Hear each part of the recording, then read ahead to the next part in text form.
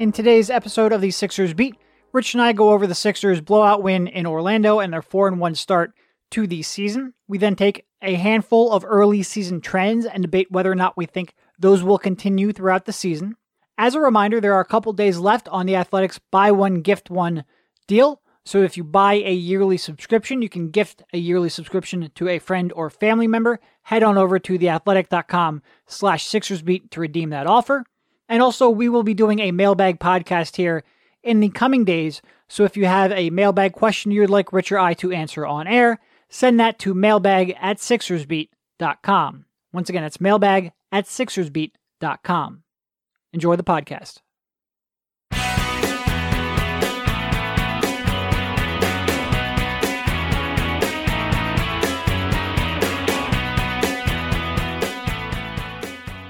All right, welcome everybody. This is Derek Bodner, joined by Rich Hoffman on the Sixers Beat, a part of the Athletics Podcast Network.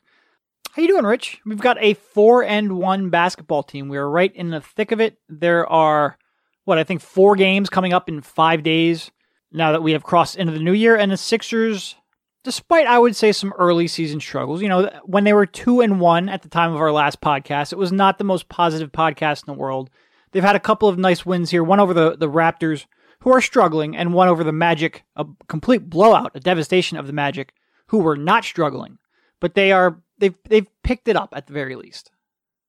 Yeah, and in different ways, those 2 wins felt non-Sixers-y in a way. Like, well, any blowout is non-Sixers. Imagine them. Yeah.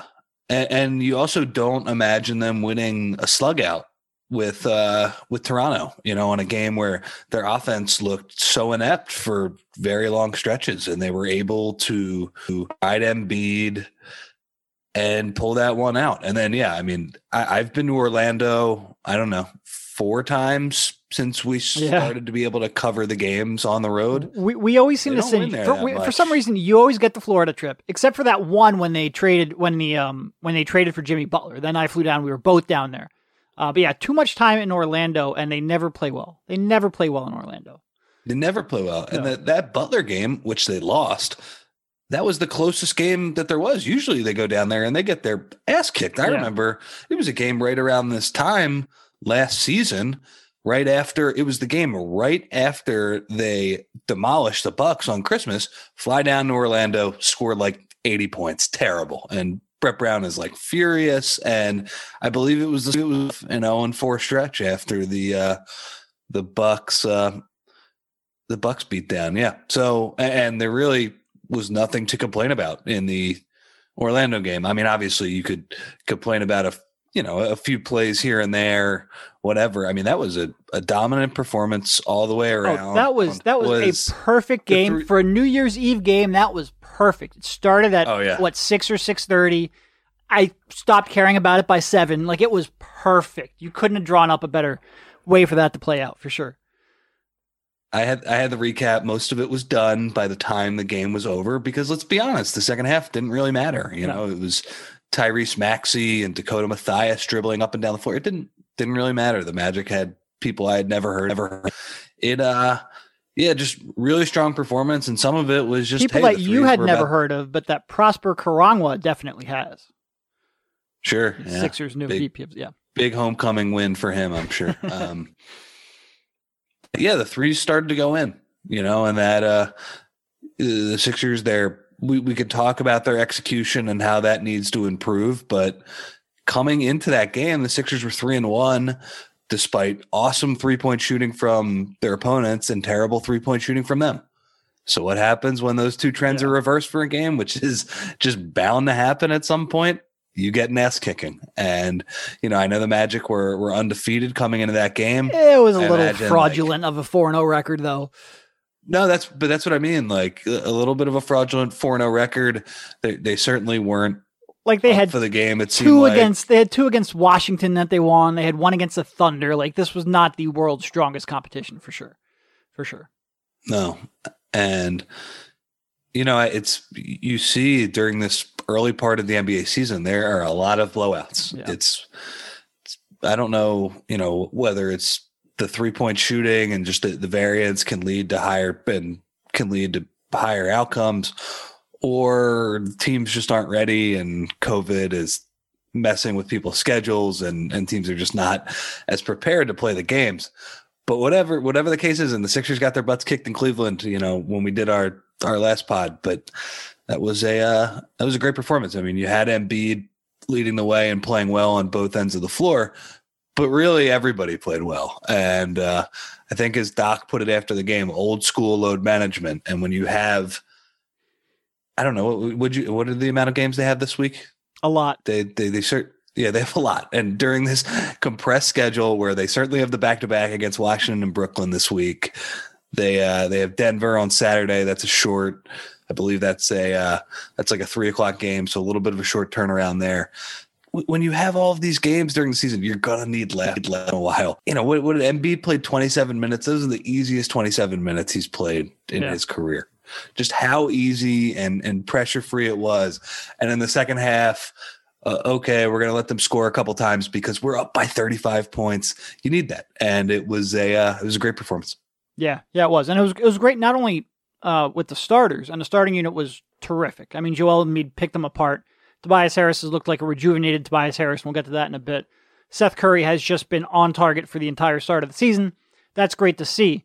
But you got some real contributions from your bench, and not just like in blowout time. Well, I mean, I guess it was blowout time because it was blowout halfway through the first quarter. But in the first half, you got some real contributions from, even though Shake Milton's shot isn't falling right now, he still played well. He still ran the offense well. He still made good decisions. Tyrese Maxey came out, and after a couple games where he was struggling a little bit, he came out and he had a strong performance. Matisse Thybulle, after just being a disaster for the first 3 games, came out and he showed some life in that first half against Orlando. And that's all stuff that you really want to see because you are going to need that bench unit to play well. I mean, even right now, when you look at it, if you look at their lineups, I should have had this. Where is this? Oh, come on, Derek. Their third most used lineup is the all-bench lineup. And that's something we talked about earlier. That's something Doc likes to go to. It's not performing all that well. Like when you look at it, their third and their fifth most used lineups are all bench units. One of them has a negative 10.7 net rating. The other one a negative 28.5. Now that will, that's early days. Like we don't want to, even though we go on NATO run and that changes. Yeah, right. But it did also jive with what you were seeing. Like there was a couple of games there where you just were not getting contributions from a large portion of that bench. To have a game like that where you can get a little bit of confidence with those young kids, with that young unit, it is, it's good. You need that. So that was a good game all around. The shots did go in. That certainly does help. This is a team where the shots should go in pretty regularly. Like I have a lot of confidence in Seth Curry and Danny Green as shooters, and Tobias Harris is coming around. But it was just good to see. It was good for the team. I mean, offense through the first 4 games was a struggle, and it was a struggle at times with that starting lineup, especially with Danny Green struggling the way that he was, and Tobias Harris for the first two games looking kind of lost. But to see that starting lineup come around, I mean, they need to play like that starting group, which fits better around Embiid and Simmons. We said this before. It needs maybe you're not going to get back to 2017-18, but you need it to approach 2017-18, especially if you're going to rely on these all bench units. And they've looked good here certainly against Orlando. I know they came in separate games.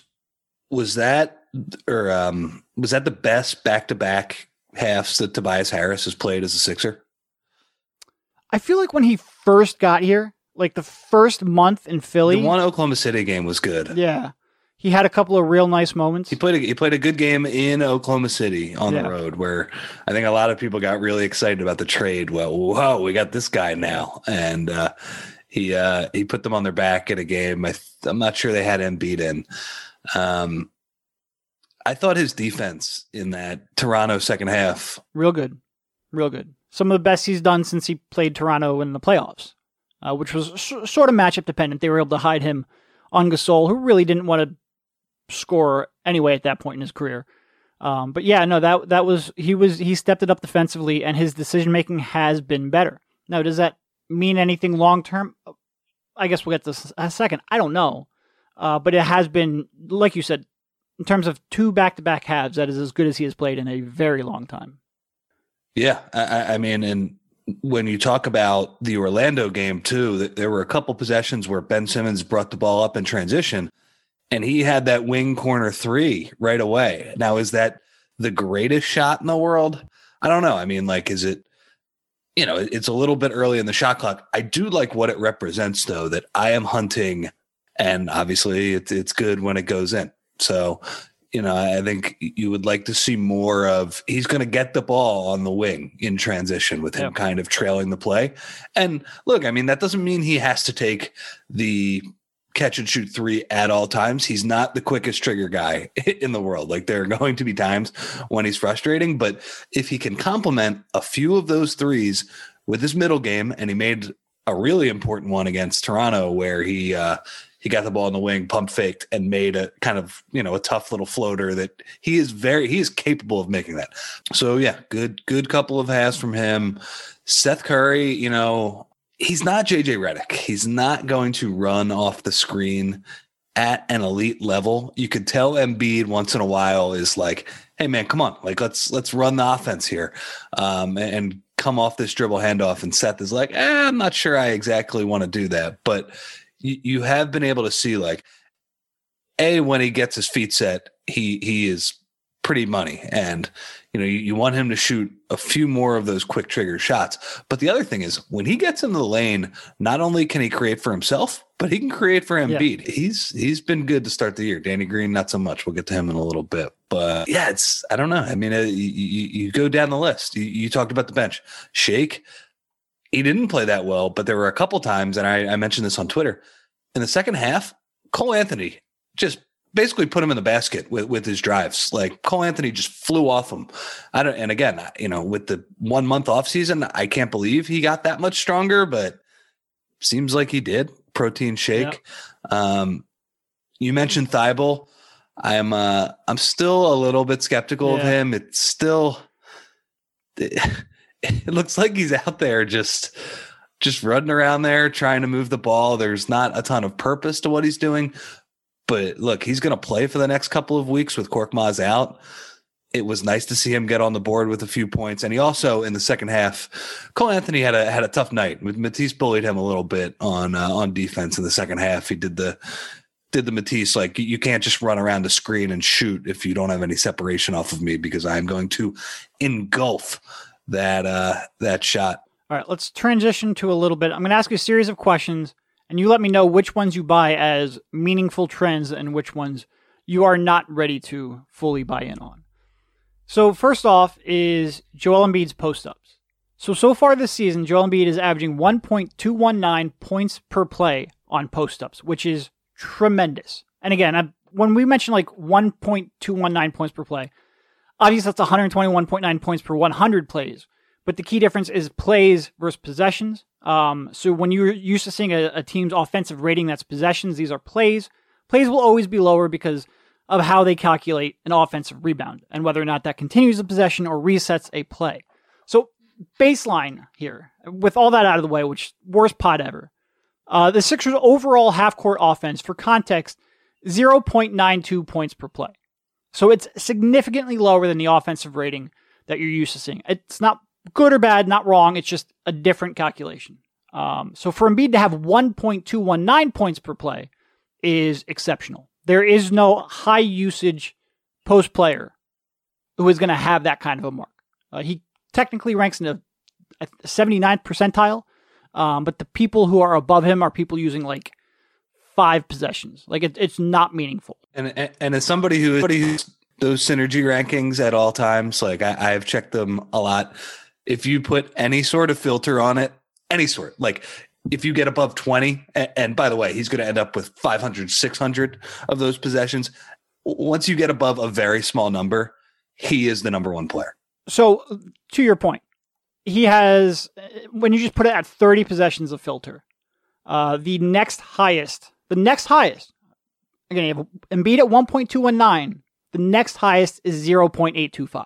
Like you don't do this kind of volume at that efficiency. When you look at it, he is shooting 66.7% on post-ups so far this year. He is turning the ball over a little under 1 out of every 5 times, getting the free throw line more than 1 out of every 3 times, which is just insane. And I think when you just forget all those numbers we just threw out, because they will come down. Like, he will not sustain that throughout the season. I'm very confident in that because that would be just otherworldly. But when you just watch it, he certainly has more confidence. He's calmer. He's using the space better. He's using his teammates better. So, Rich, when you're talking about Embiid taking yet another step as a post scorer, how much of that are you buying? I'm buying it fairly significantly. I would just say, like, when you watch the game, he is inviting that double team now. He's like, I want me because we are going to get a good shot. And I don't know what Doc is doing exactly. I'm pretty sure I'm going to write a post on this in the weeks, but I mean, it just seems like he is making that first pass to Curry very quickly, and we start rev the engine on the offense, and now the other team is in scramble mode, and if the other four guys are doing their job, they're going to get a good shot. And I don't even think the other guys are completely executing the advantages that he is giving them to their full capabilities yet. But as far as he is concerned, like, I mean, if he's understands the passing now, there's really nothing else he could do in the post. Like, I mean, I've been, and again, we're coming off the Orlando game when he had, I would say, 3 or 4 of those possessions where he allowed the double team to come, started the offense, and they made 3 or bricked the wide open 3. Mike Scott screwed one up, but it's really impressive. And that's the next step he needs to take. I mean, he certainly has the moves, like one-on-one.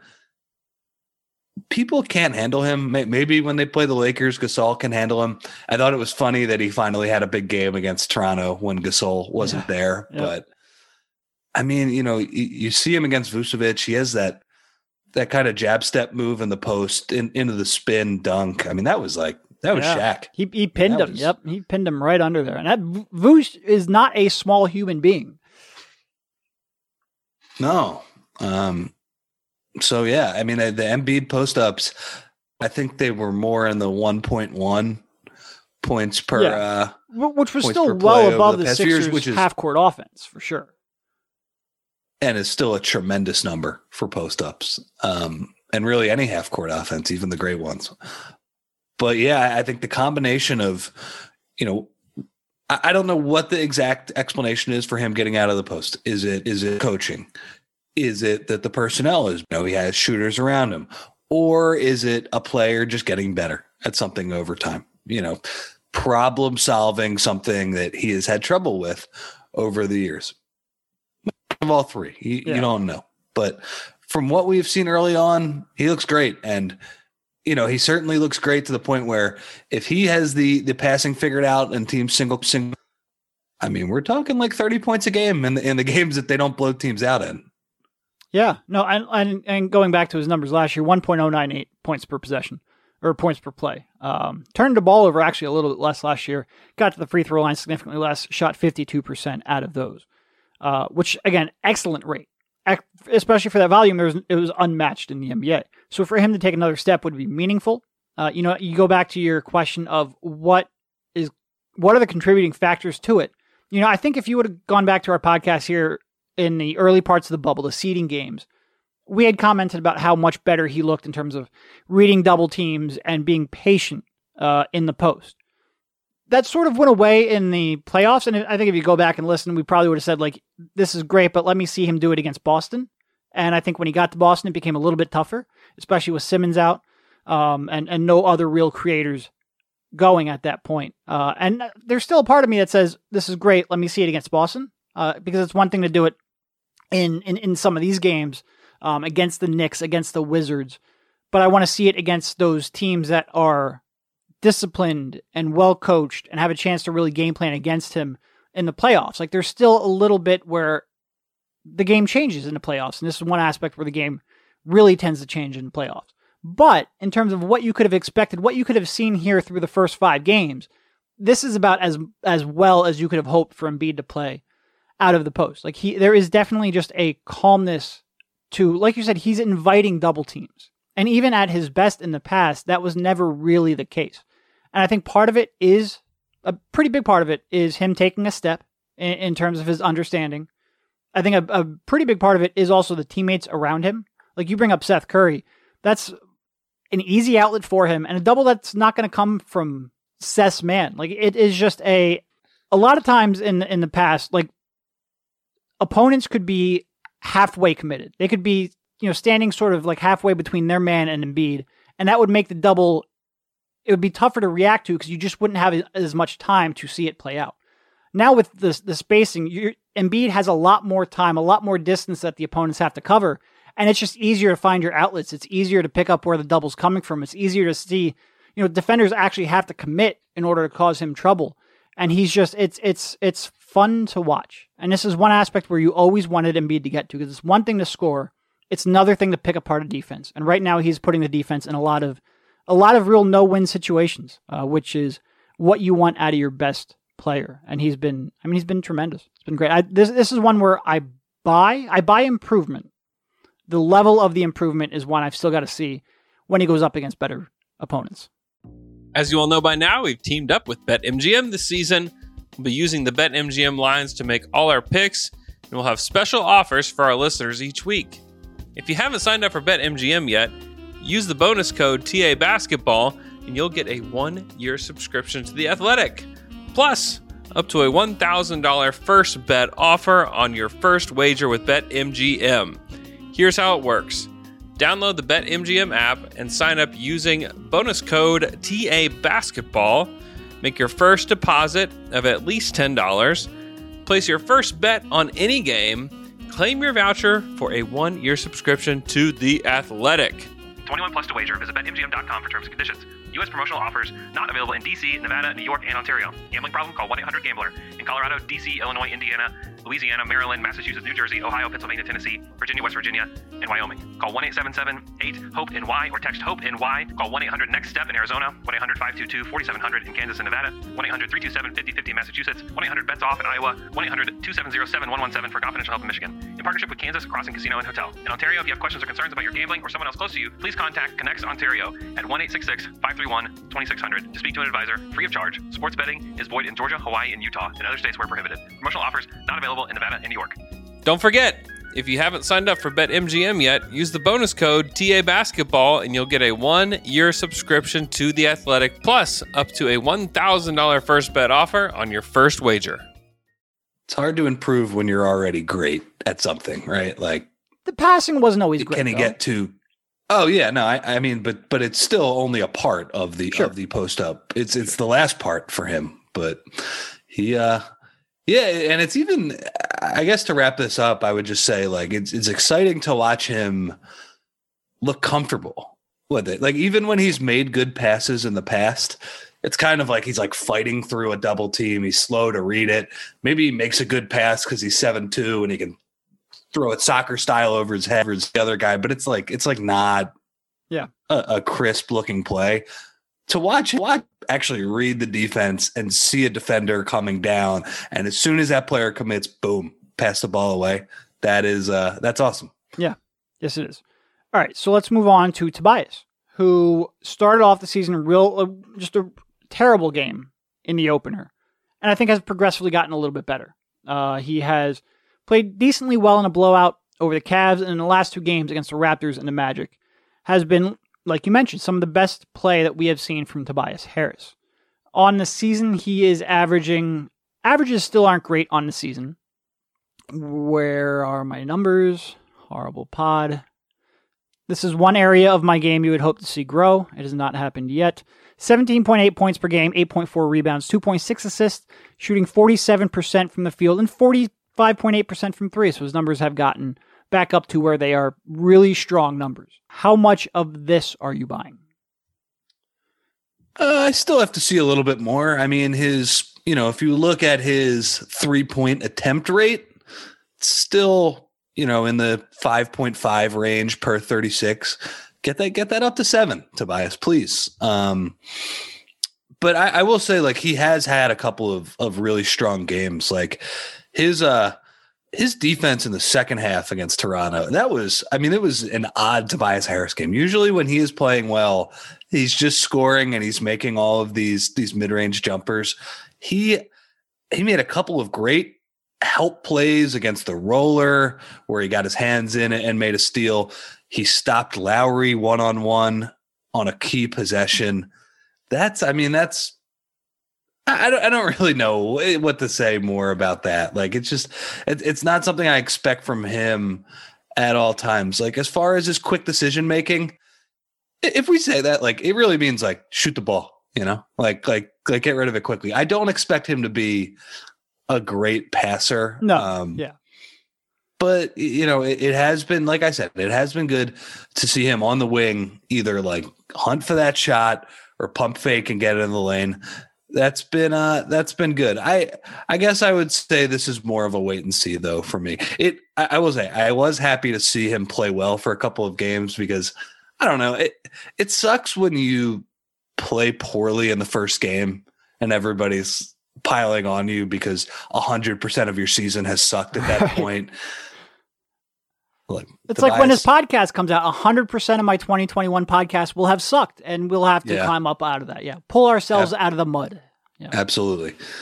But look, I mean, obviously, this doesn't change how they acquired Tobias, what they've paid for him, all that. Oh, he will never be worth that contract. But it was nice to see him at least contribute in some good games because regardless of what Tobias, he's a better player than what he showed in that first game. Can he be this guy a little more consistently? The guy from the last couple of games, that's not like a $10 million player. That's like a $20, $25 million player. Can we get that a little more consistently? I don't know. I do not know, but it's good to see at least that guy show up for a little while. It is interesting right now. There's so much talk over the offseason about getting Tobias Harris back in more pick and rolls. Hasn't really happened. 20% of his possessions right now have been out of pick and rolls, which is roughly equivalent, a little elevated from the Brett Brown era, but not meaningfully so. And he hasn't made a three-pointer off of a pick and roll yet.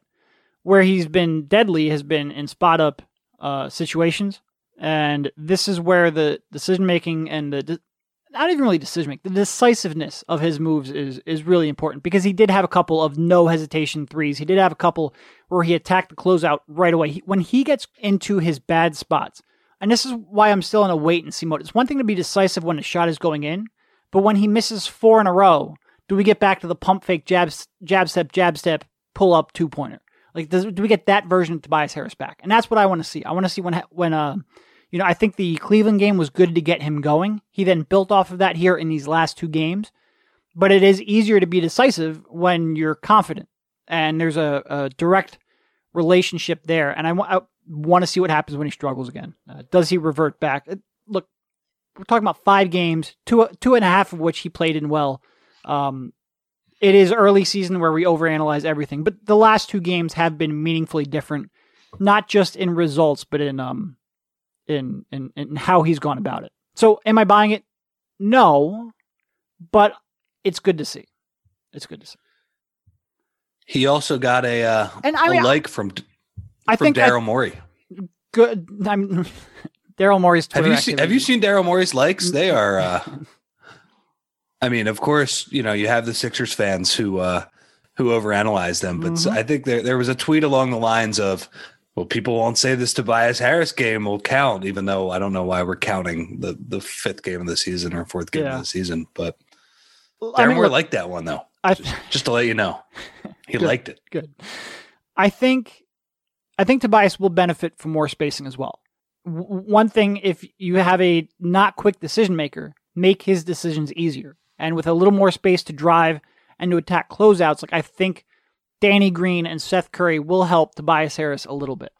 Am I buying that this 46% three-point shooting Tobias, always making quick decisions, is the future of Tobias Harris? I need to see more from there, for sure.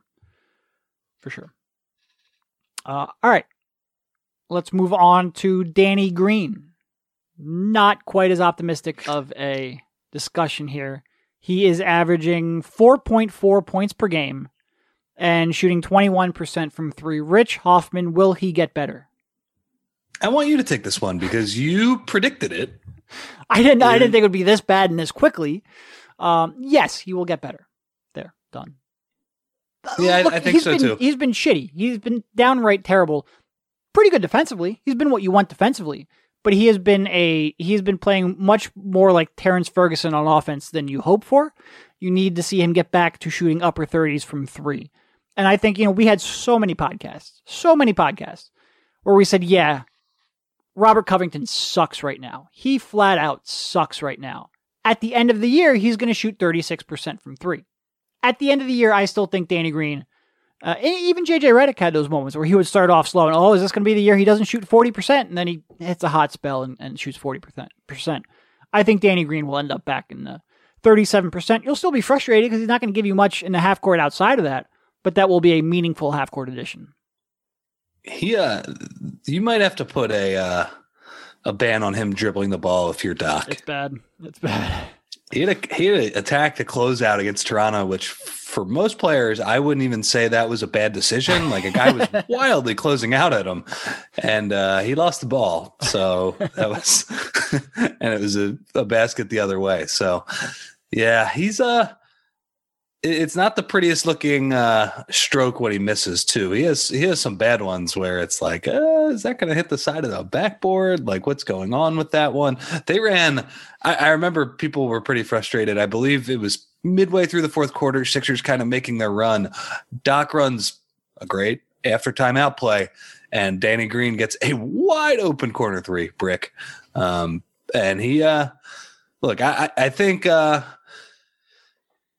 It's going to be a question of like whether he closes games. Like, I think sometimes it's going to be a Shake game.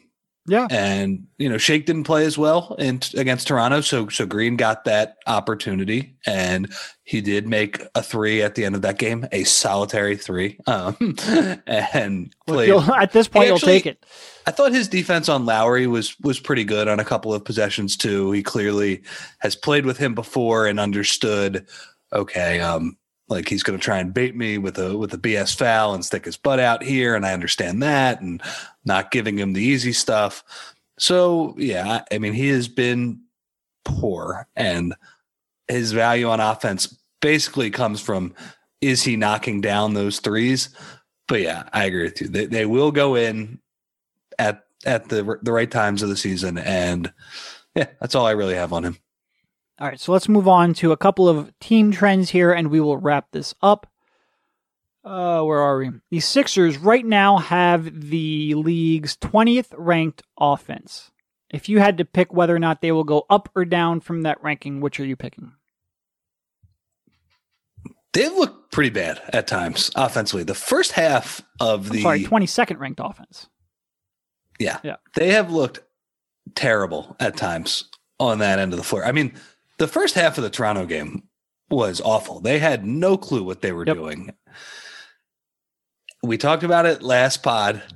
The Ben Simmons pick and rolls. Got to stop. I mean, we complained about them last time, so we don't need to. But they have not, like you said, give me 3 corner threes from Ben a game over 3 snug pick and rolls. And that's even acknowledging that I wouldn't expect Ben to shoot. If Ben took threes at volume, I'd pick below 30%. Let's put it that way. Even with that out of the way, that will yield more points than these snug pick and rolls do. I'm a firm believer. Yeah, I just stop running them. Ben, shoot the corner three. It actually looks good, man. Like that was in rhythm and in the flow of the game. Yeah, I don't know what. It's real weird. And of course, by the way, he's not going to shoot again. No, he's not. It's so weird. He'll take them usually early in the game. They seem to come. I don't know why. But every time you're like, well, is he going to build off of this? Is that going to be the confidence booster he needs to be like, hey, this actually isn't all that scary? No, that's never what it is. It's more like a thing he checks off of his checklist, his to-do list, so he can say, shut up, I took a 3, it went in, leave me alone. Like, it just seems like he never builds off of these moments, so I almost don't even talk about him anymore. Don't want to talk about it anymore because he's not going to do it, and it sucks. So we're back to the offense. Yeah, their shooting has been poor from pretty much everywhere. And look, some of that is just the 3-point shooters need to make more shots. But there are some good signs with their offense. You look, they're second in offensive rebounding, which you would expect them to be able to crash the glass. And the other one is their 5th in free throw rate. So, if those two things come, they're still turning the ball over at a pretty high rate, but it's are they going to start making more of these shots? And my answer to that is yes. And they're another indicator. Go ahead. I'm sorry. No, go ahead. Nope. It's completely unrelated. I'll wait until it's my turn. The offense just hasn't looked great, though, to start the year. And you can tell that regardless of whatever pick and rolls or whatever sets Doc has these guys running, that's going to take more time than the defensive end. And you know what? Like Daryl said before the season, this is going to be a work in progress. And look, they're still winning games despite these struggles offensively in a year when there are a lot of weird results too. You know, you look around the league, teams are putting up a decent amount of stinkers, even really good teams. What to do with Ben though is still the thing that's kind of looming over all of this. Like what is the best way to optimize him? And I don't think that Doc is really that close to figuring that out yet. Are they going to finish 20th in offense though? No, I think even on the lower end scenarios, they're going to be better just because they're going to make more shots. What were they last year? Like 12th? Something in that range? They were 12th. I mean, some of that though is like when Ben and Joel didn't play, they would put up these insane offensive ratings while like literally letting the other team shooting a layup line. But yes, they were 12th, even with how mucked up the spacing was with Horford. Another interesting thing I thought of, so far this year, 15.6% of their possessions have come out of pick and rolls, 13.2% last year. So not quite the overhaul I think many people expected, which makes sense. We're already calling for them to run fewer pick and rolls with Simmons, not a team that's geared towards heavy pick and roll usage, especially with that big man in the middle. In terms of trending upward, there's too much talent for them to be the 22nd ranked team. Like last year was a disaster. It just felt like everything was a grind. And they still ended up with like the 12th or the 13th ranked offense. Like they have too much talent to be a bottom 10 offense. A lot of this is early season shooting struggles. You look at their transition play, and right now, and transition play a lot of times, we've said this before, but the best indicator of being a good transition team is to generate transition opportunities. So converting them, especially when you're talking about like trail threes or things of that sort, comes down to a little bit of luck. Right now, they're only averaging 1 point per possession in transition. That ranks 25th in the league. There are points they were leaving on the board in that regard that would help bring them up. There's points they're leaving on the board in terms of open 3-point shots that aren't going in. That will bring them up out of that. They will be a top half of the league offensive team. I'm pretty confident in that. The question to me isn't will they be a bottom 10 offense? It's will they be good enough that they can execute in the playoffs? And that I'm not 100% convinced of. And you talk about some of the directionless in that Toronto game. Really, the starting lineup outside of the Orlando game, I think, has been struggling to find an identity beyond Joel Embiid post-ups. And when Embiid's not creating a shot either for himself or at the free throw line or an open look for his teammates, the team doesn't really seem like they know where they want to go to next. There's no real plan B yet. That changed with Orlando because everything they threw up went in, but we will see what that looks like going forward. I still have my concerns. Like I said, I think they're too talented and they fit better enough where I think this will probably end up being, if not a top 10 offense, probably borderline, just from sheer talent and increased shooting and spacing. But I still have my concerns whether or not they have enough firepower to execute against Brad Stevens in the semifinals or against the Clippers in the finals if they do make it. Like I still have very real concerns in that regard. Not as of today, they don't. But luckily, they're not playing any playoff games today. They are not. So. That's true. They're playing the Hornets, though. But I mean, Daryl Morey never really makes any trades anyway, so I'm sure this will be the same team. All right. Yeah. Hey, I mean, it's it's kind of. Should we have a disclaimer over the whole pod every time we pod? Like this might not make any sense in a couple of weeks if a certain move is made. Yeah, I mean, look, we went 40 minutes in here and didn't even bring that up, so I thought we did pretty good. It's pretty good. There is a. Was I thinking about it for all 40 minutes? Of course. Yeah. All right, last one here, and then we'll let you go. The number 1 ranked defense. Where's the overall numbers? 97.7 points allowed per 100 possessions, which is just astronomical. That is usually about what they do when Embiid's on the floor, but now they're doing it for a full 48 minutes. Last year they were 109 defensive rating, just for and that was still a top 10. That was an 8th ranked defense. So 97 is not going to sustain over the course of the season. So we'll rephrase this a little bit. Do you expect them to end up with a top 3 defense? It's funny when you looked at their shooting frequency numbers, like what shots are they giving up? I was expecting a bigger departure from last year where they were a little more willing to allow threes.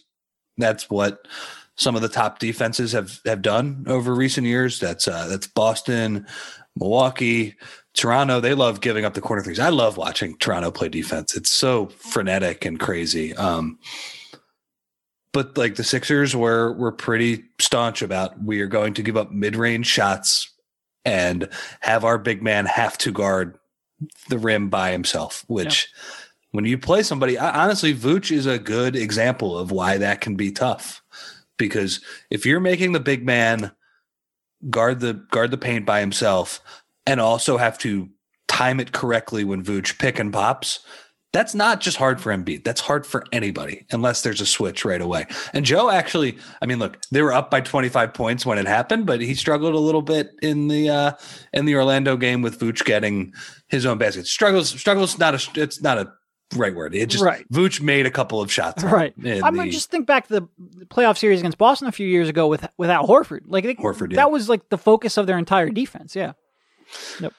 So, I thought coming into the season, the Sixers were going to be more willing to give up threes, and a little bit, like sometimes you see some help at the nail. Sometimes you see Embiid mix in an aggressive pick and roll coverage. They had a couple of those against Toronto, taking away the Van Vliet 3. I think Van Vliet, though, is an easier guy to do that because he's not automatically going to blow by Joe for a bucket, right? Like he can, but he's not quite as explosive. And if Joe gets his steps right, he might be able to inhale that shot.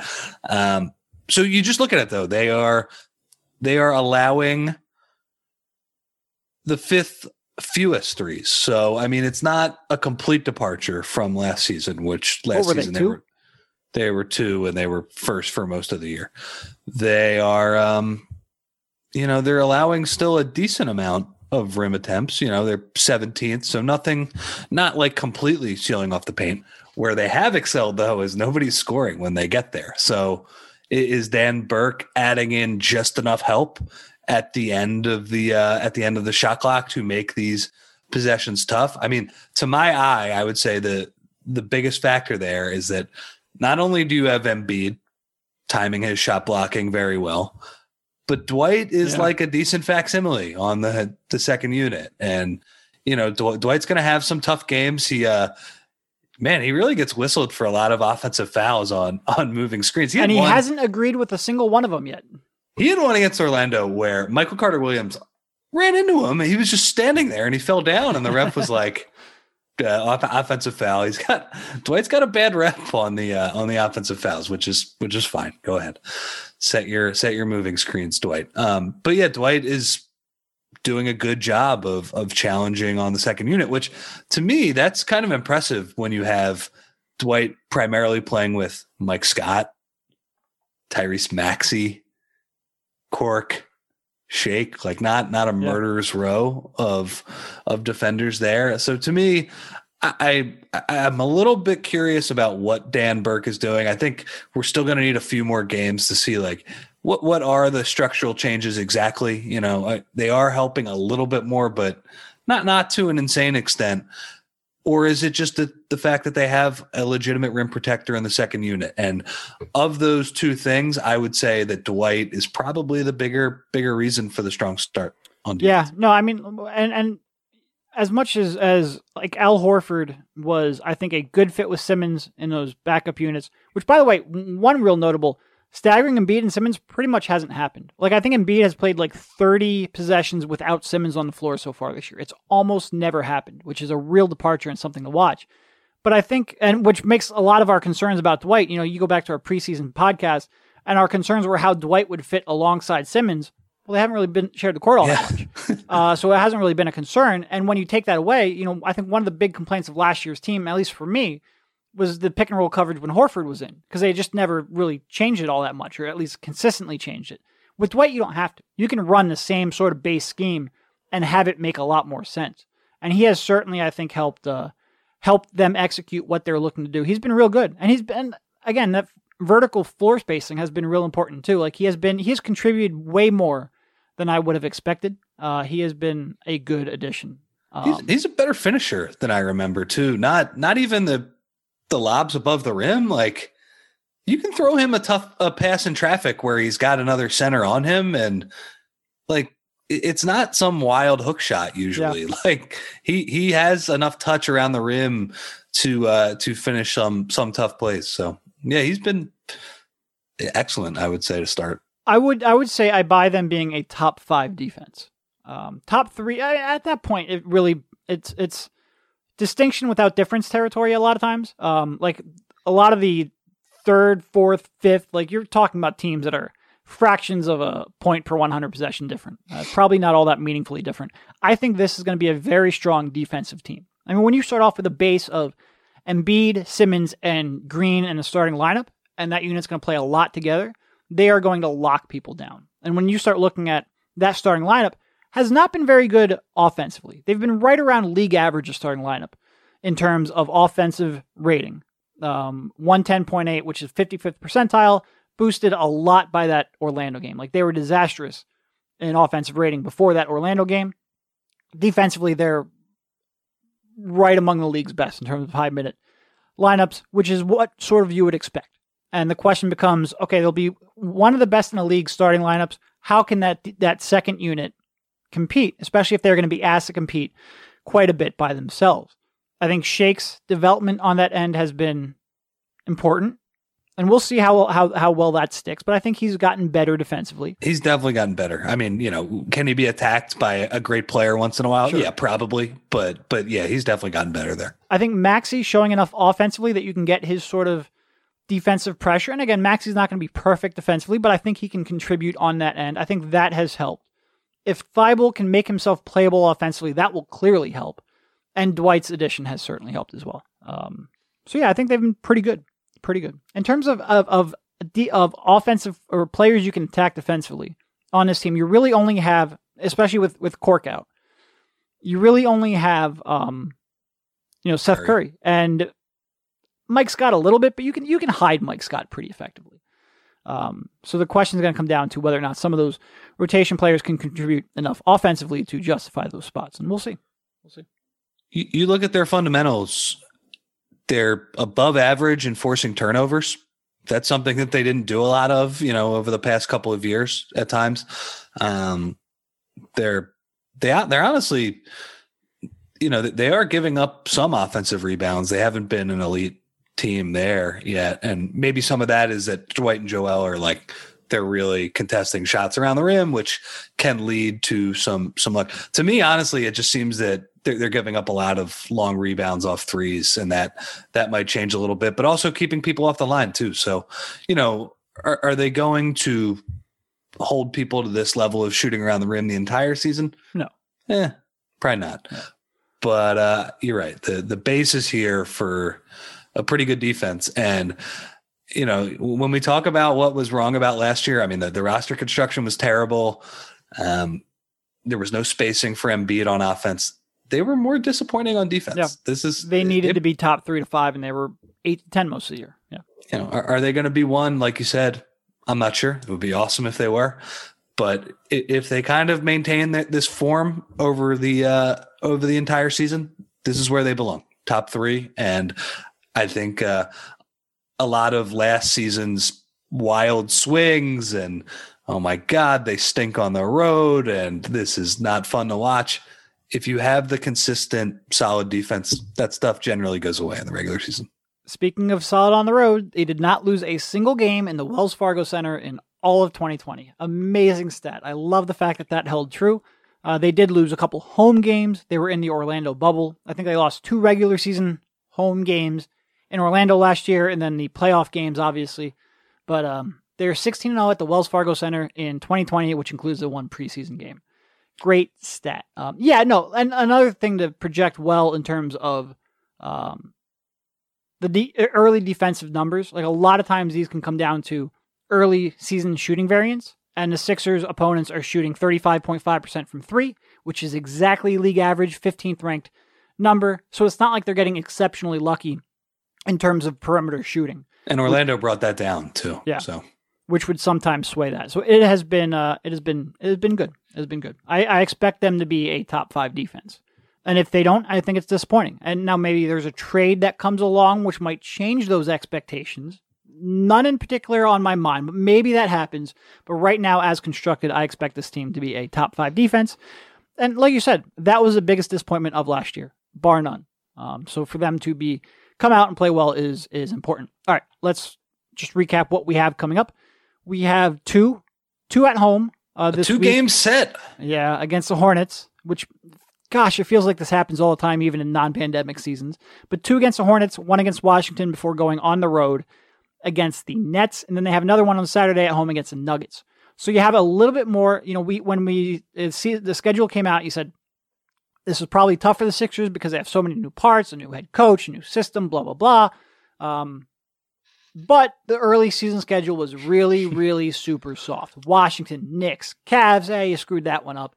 Magic, these against the Hornets and the Wizards, great. They should be, if they are not at the very least 6-2 coming into that hard stretch, then that will be a disappointment.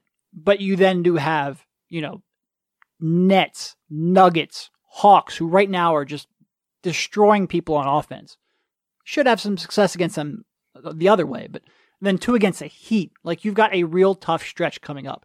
And we will learn a heck of a lot more about that team when that stretch does come, but we have a few more tune-up games here to pad the stats and build some excitement, so that will be fun.